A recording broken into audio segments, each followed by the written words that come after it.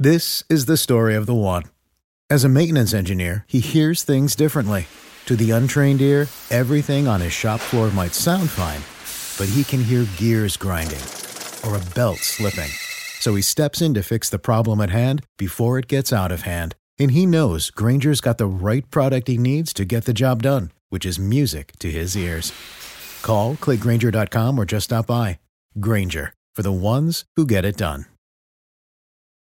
When you need mealtime inspiration, it's worth shopping Kroger, where you'll find over 30,000 mouth-watering choices that excite your inner foodie. And no matter what tasty choice you make, you'll enjoy our everyday low prices, plus extra ways to save, like digital coupons worth over $600 each week. You can also save up to $1 off per gallon at the pump with fuel points. More savings and more inspiring flavors make shopping Kroger worth it every time. Kroger, fresh for everyone. Fuel restrictions apply.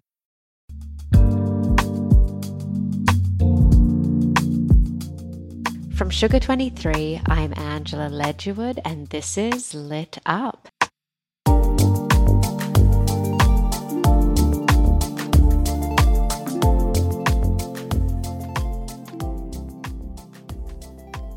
We've been waiting for this for years.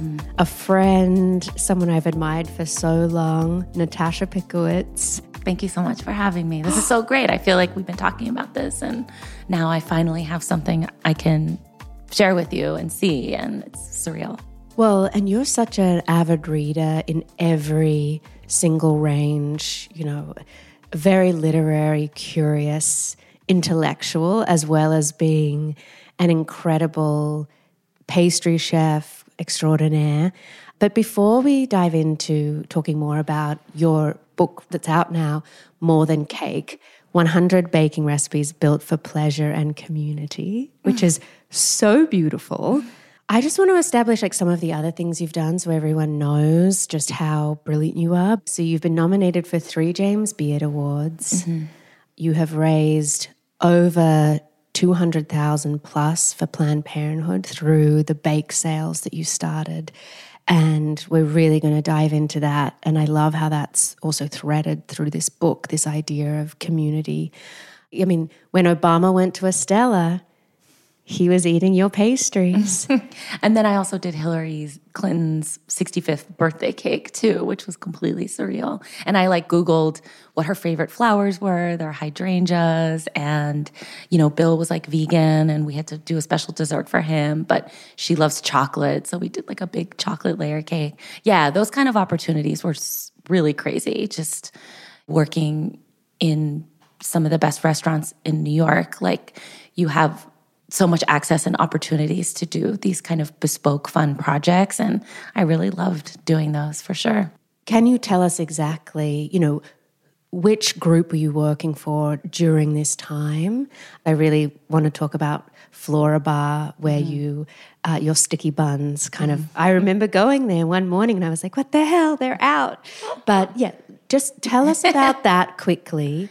Yeah, I was the executive pastry chef for a restaurant group that included Ultra Paradiso in Soho and Flora Bar and Flora Coffee in the Met Breuer, which sadly is no longer. The Marcel Breuer building is now where Frick is while they're doing their renovations. But at the time, I still feel this way.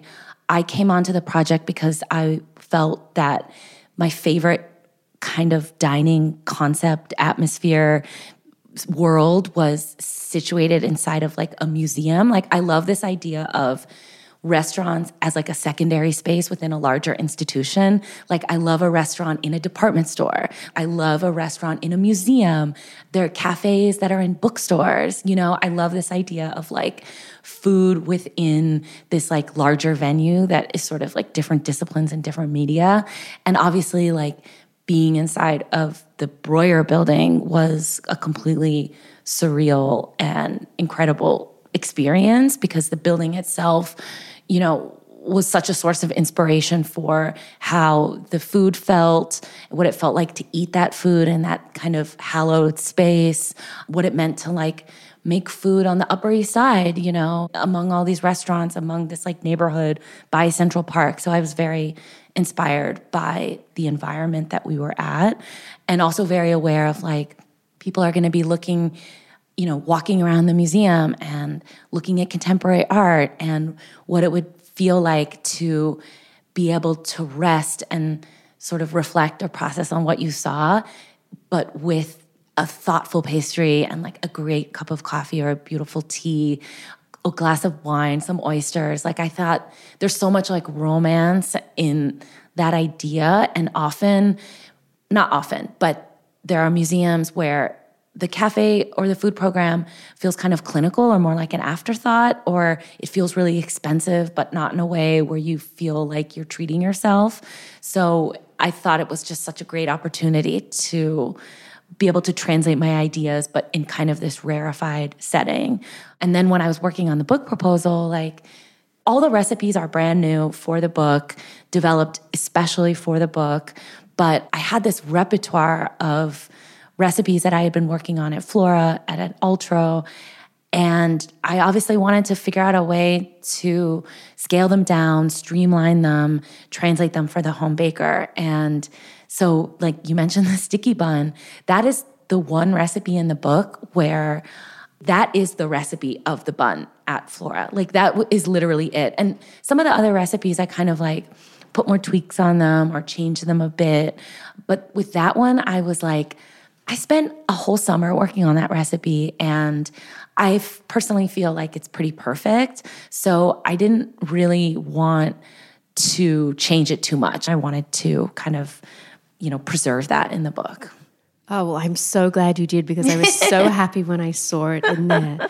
So obviously no one can see me, but I'm, lovingly turning the pages of Natasha's book, because I want to go to a story that just speaks to what an incredible friend you are, but also the kind of baker particularly, but also how you don't let cross-country travel get in the way of a great cake. I know where this is going. So you're going to tell the story, but on page 151, there's a recipe for a cake. Now, this wasn't the cake that you made. However, why it triggered this memory in me is because when I turn the page to 152, I see a gorgeous cake with wildflowers on it.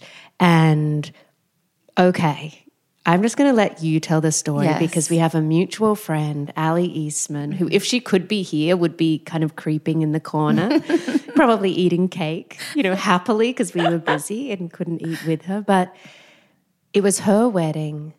What happened? Yes. Also, I love that we're teasing out these threads and stories, because I know your podcast obviously isn't just about food. So I think it's such a privilege for me to be able to talk about this book just in the context of all of the great topics you discuss, like nonfiction, fiction, everything. So I really appreciate that. And I mean, this is why I do pastry. I love weddings. I love being able to make cakes for friends on their day. And, that was one of the first weddings I think I ever did for a close friend. And Allie is living in Jackson, Wyoming. And so when I was coming up with this idea of doing a wedding cake, first of all, I did a lot of prep for that cake in New York. So this was the first time that I had to fly with some of the components in my suitcase. And it must have looked insane, like going under the x-ray, but it was like a huge suitcase that was full of like vacuum sealed passion fruit curd, all of my mise en place for like mascarpone mousse and sheet of like a Genoise sponge that I had baked off in advance. And How did you wrap that sponge? I thought you need a special suitcase that's just built for foam, for the sponge layers. Somebody should invent that. It feels so improvisational every single time I do it. Like every time I have to travel, I have to put a cake in an Uber. I have to like get somewhere. I have to transport things. I feel like I'm always taping together a bunch of boxes. It's always so impromptu. Like there definitely aren't enough great things. If anyone there can like develop this for me, I would love that. But I basically just wrapped everything in plastic, put everything into boxes, stacked them into a suitcase, and hope for the best. I definitely had some bad experiences before where I had like liquidy things like jams, curds, compotes in kind of like deli containers, like cylinder containers with like lids that you snap on, and those would break in transit. And pop. And yeah. With the pressure. So I actually had changed my method where I was kind of packing things flat in like freezer Ziploc gallon bags so like things couldn't explode in transit. But it's always very nerve-wracking to kind of unzip your bag and be like, does everything look okay in here? Anyway, I built the cake at her kind of like a dear family friend's house, and that was really fun and went totally fine. And it was a gigantic cake, but the wonderful thing was the day before the wedding, I had went on a hike in the Tetons, and as I'm walking around, it was sort of like early summer. There are so many beautiful little blossoms and branches and leaves, and I was so inspired by all of this like natural flora. And so I was kind of gathering all of these things, and I had this idea that like the cake would be decorated with, you know, the Wyoming like natural flora, and it would just be like, you know, the wedding was in this gorgeous field, and it was just the, you know, the mountains are kind of ranges in the distance. And I had this very like romantic notion of this sort of cake that would be enveloped by all of these natural elements. And moments before we're getting in the car to go to the wedding, I'm like in the garage, I'm decorating the cake with these like tiny yellow sort of blossoms, all these little flowers. And Allie, our friend's dad, and his best friend whose house we were in, they had grown up in Wyoming, you know, as kind of like river guides. So obviously he's like intimately familiar with like every single plant.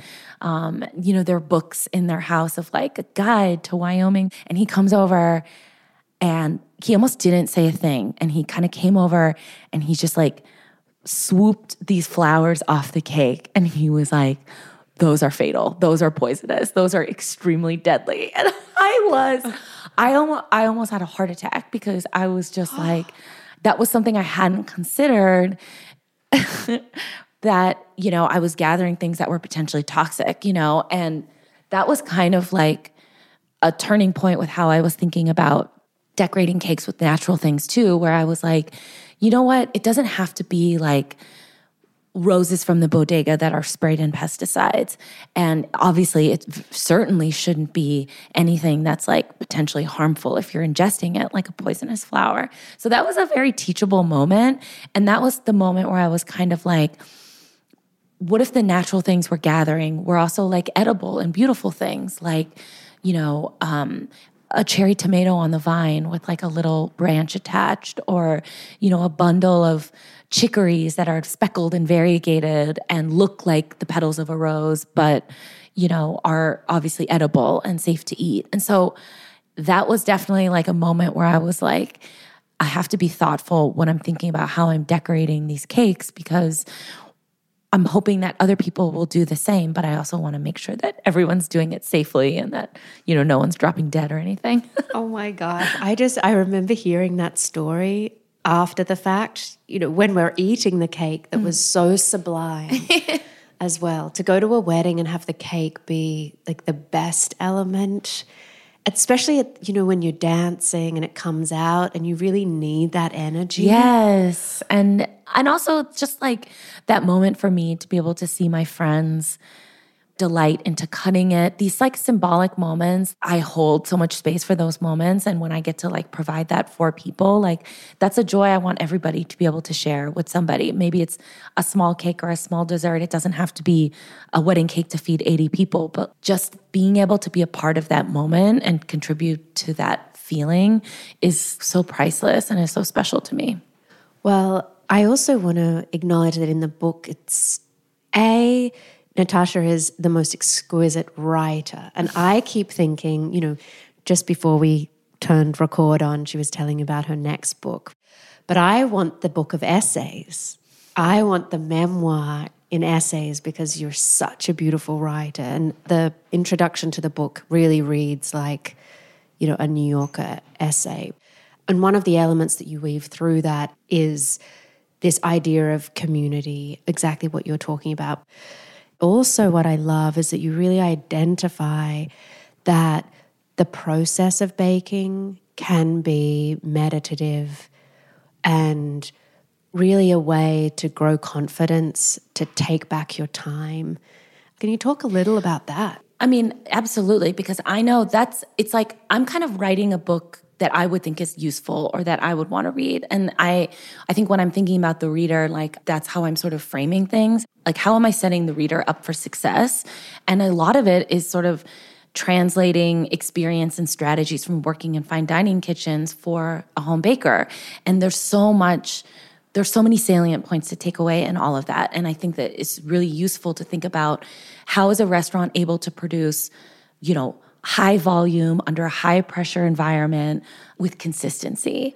And I think for the home baker, there's so much there. And everything from kind of like, before I start working, I need to have a clean surface because, I always felt like if your work surface reflects kind of your state of mind, and if it's cluttered and messy and dirty, then my mind feels cluttered before I can even begin. But if I have a clean surface, if I have my recipe, a little list, it feels actually pleasurable to start because it's sort of the promise of beginning, the potential of starting. And it feels great to kind of have that fresh sort of canvas before you begin projects. So I'm trying to like infuse the text of the book with tips, with strategies that will kind of create that same feeling and sense of readiness for the reader. Because, I think like with pastry and baking especially, I feel like sometimes home cooks get hung up on this idea of like, I'm overwhelmed. This is so much. This is complicated. Where do I begin? And it's like, it doesn't have to feel that way. And I think there's so much pressure for like, a recipe to be like one bowl cake or like, everything happens in one bowl or one step, one pot this, and the shortcuts and the hacks and the tips. And what I'm trying to stress is not necessarily like an old school way of thinking about pastry, but more just like an appreciation and an expectation that there's a way for us to sort of sink into these tasks and enjoy them. Like if you were, quilting, that's not a process you're rushing through. If you're creating music or art, like maybe that's not a process you want to rush through because the act of doing it is an act of pleasure in of itself. And so if we're prepared to take on that task, then doing it feels good. And that's what makes you want to return to it again and again. So this is just that feeling I'm trying to stress where like also wanting to be very cautious and respectful around using words like easy because it's so subjective, because something that might feel easy to me might not feel easy to you or someone else. And it's on a continuum. And so it's not about things being easy or hard. Like I want to get rid of that paradigm completely because it's not about easy or hard. In my mind, everything is sort of like equal hardness, difficulty. It's what matters is how are the instructions written out? If the guidance is there, then it's all kind of equally possible and nothing is harder or less hard. It's more just about like, feeling good going into it. Well, one of the tips that I love that I have never really used is just getting a scale. Get that little scale, the digital scale, instead of measuring, because I like to cook. And in the pandemic, like everyone, I made, how hard is a banana bread? Mm-hmm. Now, I've done this well before. For whatever reason, something went awry. This thing was so rubbery and hard. I threw it out the window and like thought I would into another apartment building's garden. I don't know what. I mean, we were all so crazy. Yeah. And I thought, oh, the birds will eat it. Didn't touch it. Did not touch it. It was like a rubber frisbee that could knock someone's head off.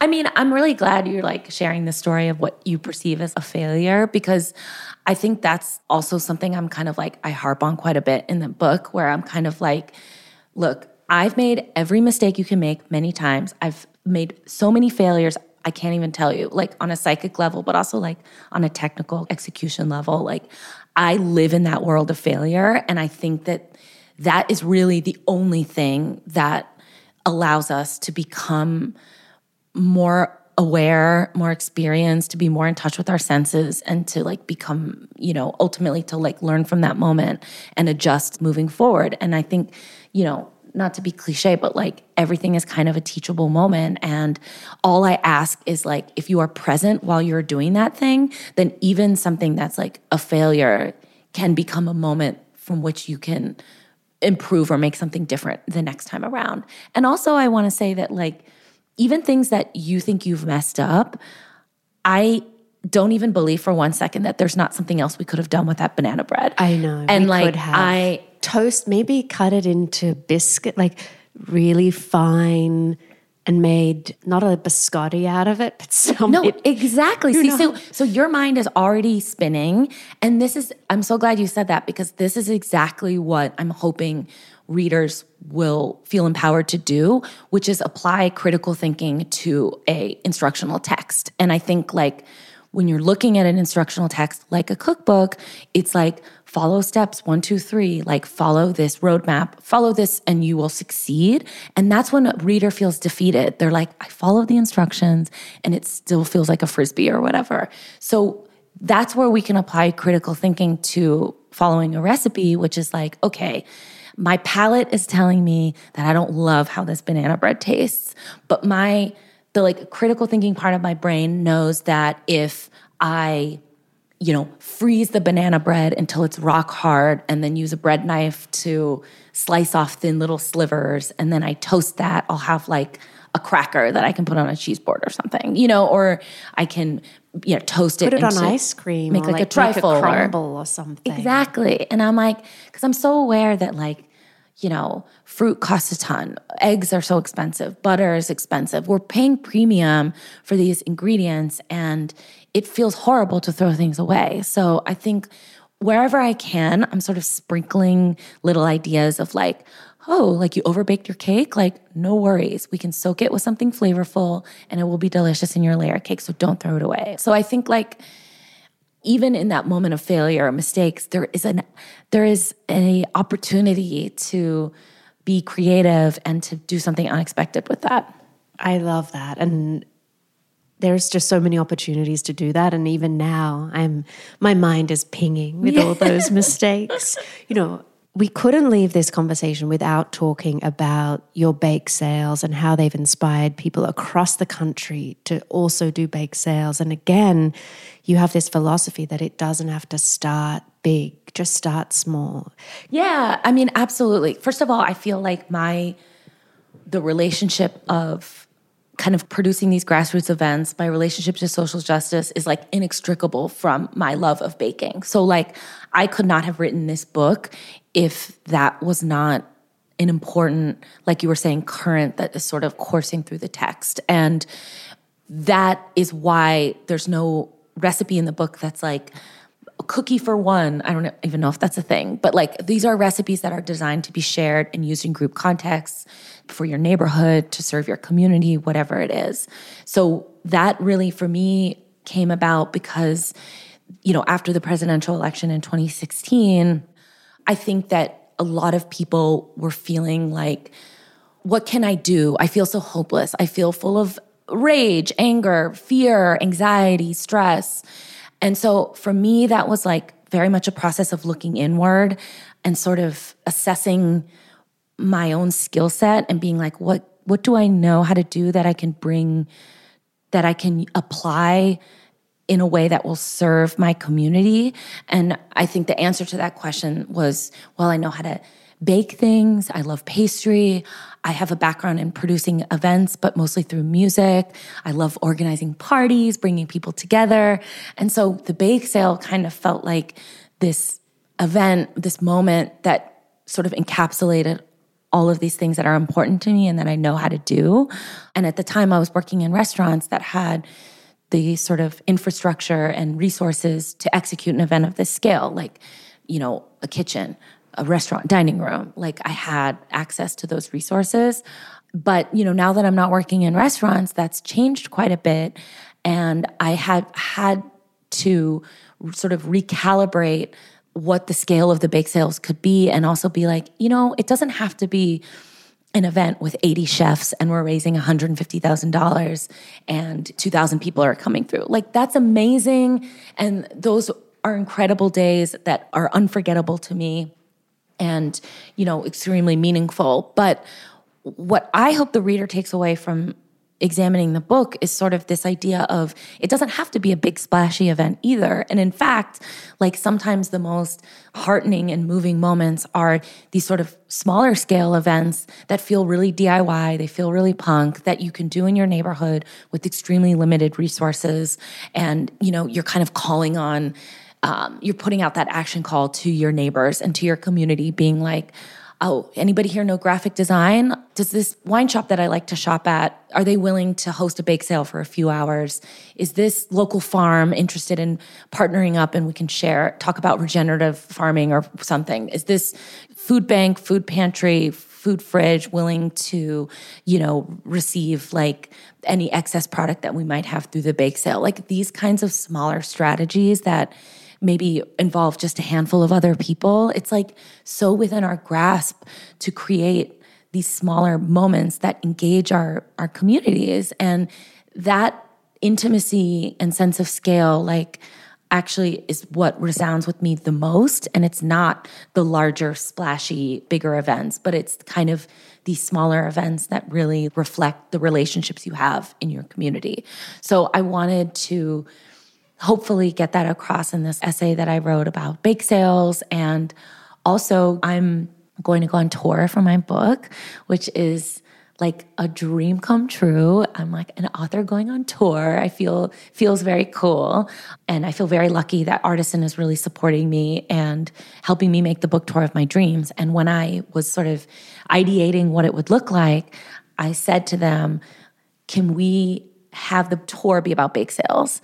Because first of all, I wanted to find a way to talk about the book while kind of taking some of the spotlight off of me and being able to bring in people in different cities who are doing great work. And they were like, okay, we've never done this before for a support of a book, but we love your enthusiasm and we'll find a way to make it work. So I was just so thrilled that they were like into my kind of pie in the sky ideas. And we brought on a dear friend to produce the bake sales. We're doing it kind of to bookend the tour. We're doing a big bake sale in New York City at the Wythe Hotel on April 16th. And we're partnering up with my favorite independent booksellers that, deal with food book titles exclusively. So in New York. Tell us who they are. Kitchen Arts and Letters, the best, Manhattan's finest. They're on the Upper East Side, kind of like Yorkville, Upper East Side. And they're and have an astonishing array of titles, hard to find periodicals. I adore them. They've been so supportive. They're going to be at the bake sale, having books. I'm going to sign books as well because, I have to get the book in there somehow. And then in LA, we're partnering up with Now Serving, and they're obviously so critical to their community there. They're in Chinatown. They produce so many cool events. And I was just blown away when they were like, yes, let's partner up. Let's do this. Especially because I haven't produced a huge bake sale in LA before. So they're really obviously completely tapped into the community there and know these are the bakers, these are the venues, we love these people. And so it's been just so much fun to collaborate on this event that I love, but in kind of a new context, which is to support this book. And then I'm doing 2 more small bake sales in DC with the bookseller Bold Fork, which is kind of new to the scene there, but they're already instantly beloved in their community, and I'm so excited. And then in Seattle, I'm doing a small bake sale at the Book Larder, which is, again, a great independent bookseller that specializes in food-related titles. So it's crazy. My mom is texting me articles every day about how to get healthy and recharged before I go on my tour and, eating right, getting sleep, going on my walks. And, I want to be obviously physically ready to take on all of this, array of programming and really bring the magic of bake sales to other cities and meet the people doing the work there. That's it. Also, that exchange of energy when people are also bringing their history to the bake sale and the reason why they're involved. Now, you just mentioned your mom, which is who I wanted to talk about next. So that was like such a beautiful, maybe I subliminally. Well, I'm asking her to do a lot for this tour and for the book, but. Well, I want to talk about your relationship with her and also the fact that she's an artist. So much of how you present things visually, well, it's so artistic, but it has a certain sensibility. Also, the way you just are in the world aesthetically, that feels like it's very just inspired every day by how you're feeling and thinking and want to move through the world. And I wondered if that is an influence from your mom. I'm sure she would love to think so. I'm sure and take all the credit for that. But, you know, so my mom, Li Huai, is a visual artist and she teaches at UC San Diego, where I grew up. But she immigrated to California from China in the mid-'80s. And so I think she's very much bringing that perspective of, you know, that cultural exchange of being an immigrant, now having lived in the United States for, 40 years. I didn't go to culinary school, and becoming a chef was certainly not the career I ever thought that I would end up in. I studied Scottish literature in university. I wanted to be a music journalist. I applied to grad school and didn't get in anywhere. Like, finding food was like, took me all of my 20s and into my 30s to like figure out and land in where I am now and have this discipline kind of like click with me in a way where I'm like, oh my God, this is my passion. This is my work. This is why I want the book of essays, just putting it out there. But, I think also for my mom, like, they're coming from academia.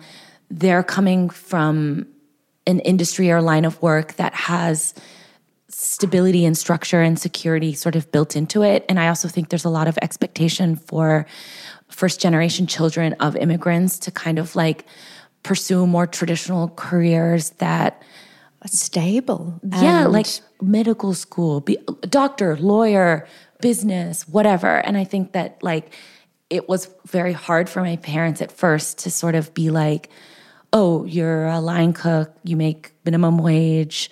And it's hard, and it's so hard. And, you're a young woman in a big city getting off of work at 2 a.m. and taking the train home at night. Like, I know we haven't talked about ideal the rigor of what your job was like and the hours.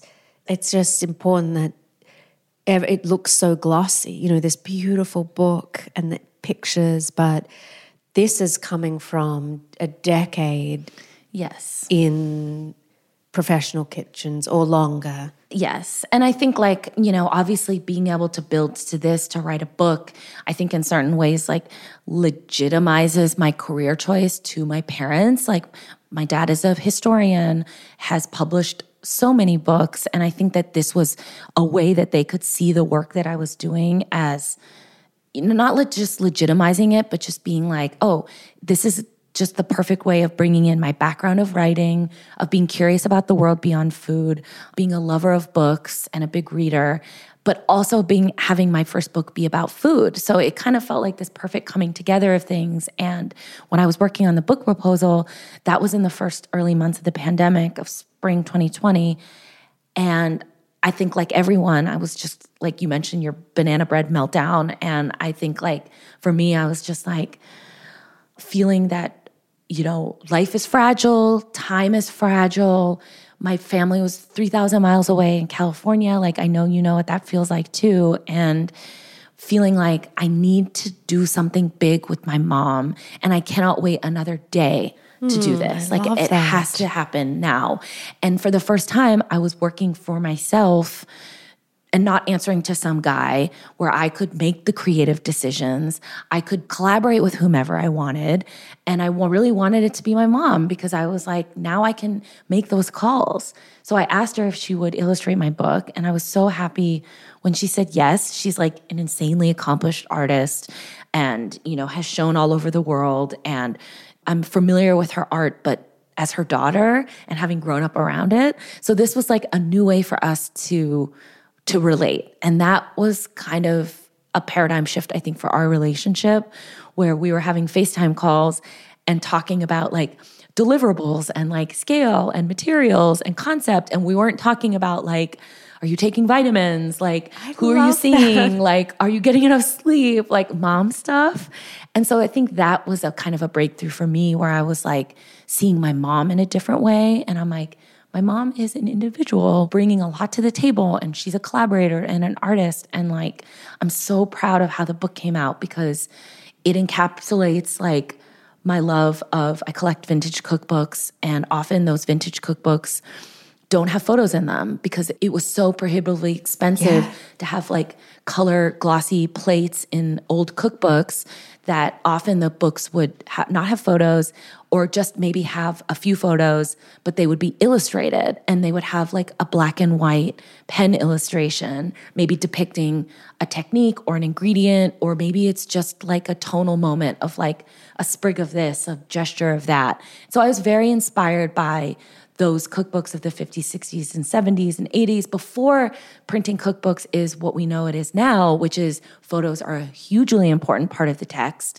And rarely you see titles that do well that don't have photos, but the ones that are huge hits, like Samin Nosrat is a famous example of a contemporary bestseller title that has illustrations. And I wanted to figure out how to have photos because I need to have my photos, but also bring in my mom's illustrations to sort of accent the text, punctuate moments, bring her whimsy, bring her like little scenes. And it's just perfect, you know? And also it's a dream to get those deliverables from her. She's just early with everything, churning out like 50 illustrations. She did paintings for every chapter opener. It's a dream. Yeah. Oh, that's so special. Yeah. Okay, so you mentioned that you avidly collect, vintage cookbooks. I can't let you go without asking if you could recommend one of your favorite cookbooks, whether it's another baker or just more traditional. But then I'd also love, because I know you're such an avid reader and it's something you, Ali, and I share, maybe a great novel or a book that has just resonated with you in the last few years that really sticks out. Mm-hmm. I love this. And yeah, so cookbooks, I mean, gosh, like I really do gravitate towards cookbook authors who have a literary feel to the text. And maybe it's a great head notes or beautiful chapter essays. I love that. So I think a great contemporary example of this is Brooks Headley, who owns Superiority Burger in the East Village, has written two, in my opinion, indispensable cookbooks. One, Fancy Desserts, marks his time being the pastry chef at Del Posto. And what was revolutionary to me about this book is, first of all, his style of writing. He's so witty. It's so natural. It's just, you just want to dive in, but he's great at accenting recipes with stories of being in a touring band in the 90s, these kind of anecdotes that bring the book to life. And then more timeless authors that I love, again, like an all-time great, like Elizabeth David, for example, or Richard Olney. They are fabulous writers in their own right, have written memoirs, books, what have you. But the way that they write cookbooks is they're so infused with stories of travel, adventure, escape, like parties at home. You really feel like you're kind of like, that feeling of being at their table and like hearing about like a late night. Like I love what those books can do. So people like Richard Olney, he wrote Simple French Cooking, 10 Vineyard Lunches. He wrote like the cookbook for the Domaine Tempier founder, Lulu Tempier. And then Elizabeth David, of course, like has written memoirs, essays, but also like books on Italian cooking, French cooking, all of that. So those are titles that I like will pick up again and again, like also like MFK Fisher, that kind of thing, where they're a pleasure to read as much as they are to cook from. And so I like kind of having that sweet spot. And then novels, I mean, let me think what I've just been reading recently that I loved. Hua Su wrote this incredible memoir, and he's a writer for The New Yorker, but grew up in California. And again, like, I love these narratives of like, he's growing up in Northern California. I'm from Southern California, but I found a lot to identify with in his just like depiction of growing up as like an Asian American person in California, but also as a person who's like desperately in love with music. coming of age in the 90s. He's like, I think a little bit older than me, but all the references there are like so fun, so good. And I just tore through that. That's wonderful. Thank you so much. Okay, the closing question. What lights you up? What lights me up? I mean, what lights me up is being able to share these moments with other people and realize that baking is not something for me that exists in a vacuum, and that the finale of getting to, slide a cookie over to someone when I see them, or bringing cake to a dinner party, and just like the delight and being able to share that moment with people is why I wrote the book and is why I bake.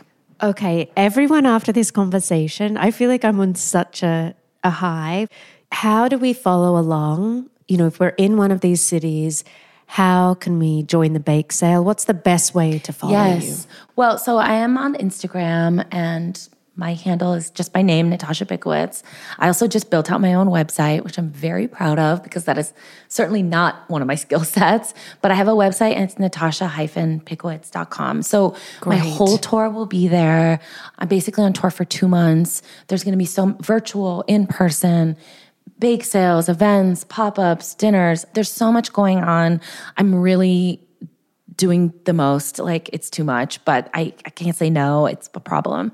So yes, check out my website. I have a newsletter, and you can kind of pop in your email, and that's really the best way to find out about what I'm going to be doing. Great. And we're actually going to be doing an event together on April 26th with some other really incredible women, Anna Polonsky and Hannah Goldfield, and you'll be signing books there. So thank you. Thank you so much. So fun. Lit Up is a podcast from Sugar 23. It's hosted by me, Angela Ledgewood, and is produced by Liam Billingham. Olivia Allmeyer is the marketing and editorial consultant. Mike Mayer and Michael Sugar are the executive producers. Andrei Radovsky wrote the theme music. See you in 2 weeks.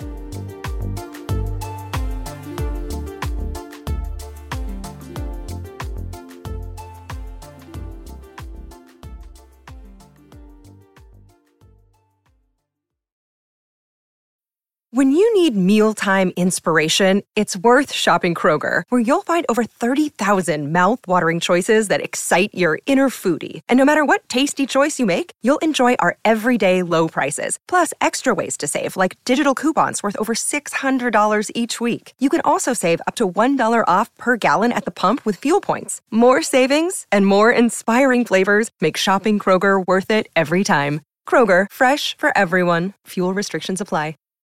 When you need mealtime inspiration, it's worth shopping Kroger, where you'll find over 30,000 mouth-watering choices that excite your inner foodie. And no matter what tasty choice you make, you'll enjoy our everyday low prices, plus extra ways to save, like digital coupons worth over $600 each week. You can also save up to $1 off per gallon at the pump with fuel points. More savings and more inspiring flavors make shopping Kroger worth it every time. Kroger, fresh for everyone. Fuel restrictions apply.